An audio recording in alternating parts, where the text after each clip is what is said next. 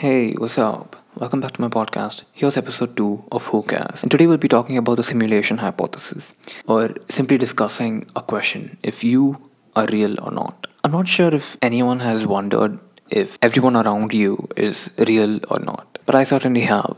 Just imagine you're listening to this podcast because you are programmed to. Scary, right? Or imagine that you're the only real person in this world and everyone are just robots or just a part of the simulation. It's a crazy theory. It's basically like you put on your VR headsets and forget that it's on, and you're assuming that the VR simulation is the reality which you're living in. Well, when I was younger, I had a strong belief that I'm the only one with a consciousness, and everyone around me, my parents, my friends, all are just robots or sort of a computerized simulation. But slowly, when I got more mature, I realized that wouldn't be the case, or at least to pretend that I'm normal, I convinced myself that everyone is real. But one day, I sort of stumbled upon this article, and I'm like, damn, I wasn't the only one who thought about this. And people were like actually being for real. Like, people actually thought we could be living in a simulation. I know it sounds stupid, but there were actual statements from the analysts of the Bank of America that 50% of a chance that we are in a simulation like the Matrix. I mean, okay, forget the Bank of America, okay? It's just a bank, right? But how about Elon Musk? Do you believe the man who built SpaceX and sort of revolutionized electric car and is an absolute genius? And he said that we're all possibly in a Matrix like simulation. If that's true, I'm sure Elon Musk is like, the Keanu of Matrix. And you know what convinces me the most that we are in a simulation? Mark Zuckerberg.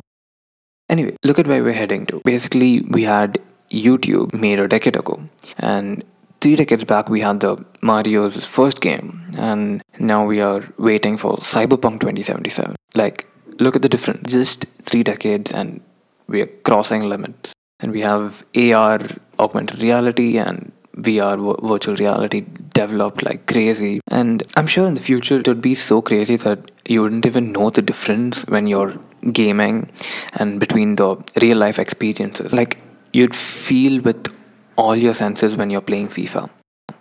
I mean, forget FIFA. Think about Fortnite. These kids are gonna suffer. Back to the topic. The hypothesis states that there is a very high chance that future generations with their super powerful computers are running a simulation of their ancestors, which is basically us. Our future generation made a simulation in which we exist. I know it feels like a paradox, but that's the situation. Also, I was thinking, what if the deja vus we have are just glitches in the simulation? Or what if that's why all religions say that there is life after death and you probably just respawn or something into another baby? Or what if gaining enlightenment is sort of a way to escape the simulation you're living in right now? Or what if people seeing or feeling paranormal activity is like just malfunctions in the system? I mean, it's just a possibility, but now it seems highly possible because of the advancement in technology we are seeing right now. For now, our technology isn't so developed that our computers have the capability to create conscious minds. Like, you can't just be put in a game. But it's possible in the future that we would be able to even create planets into powerful computers. If we could probably create quantum computers out of nuclear matter or plasma or something, we could basically convert an entire planet into a computer. And logically, the simulation we are in would end when the sort of computers are made. So it's a long time from now. I'm pretty sure we don't have computers which are capable to make games that human consciousness can be put into. And people who made the simulations, could be like gods, and they can control fate. Like, they could just program if we die or not, or something like that.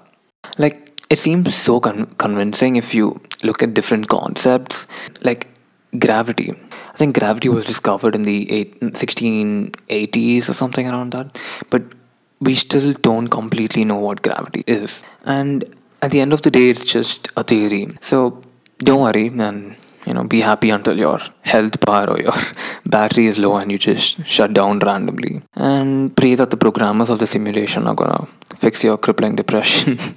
And I hope you had fun listening to this.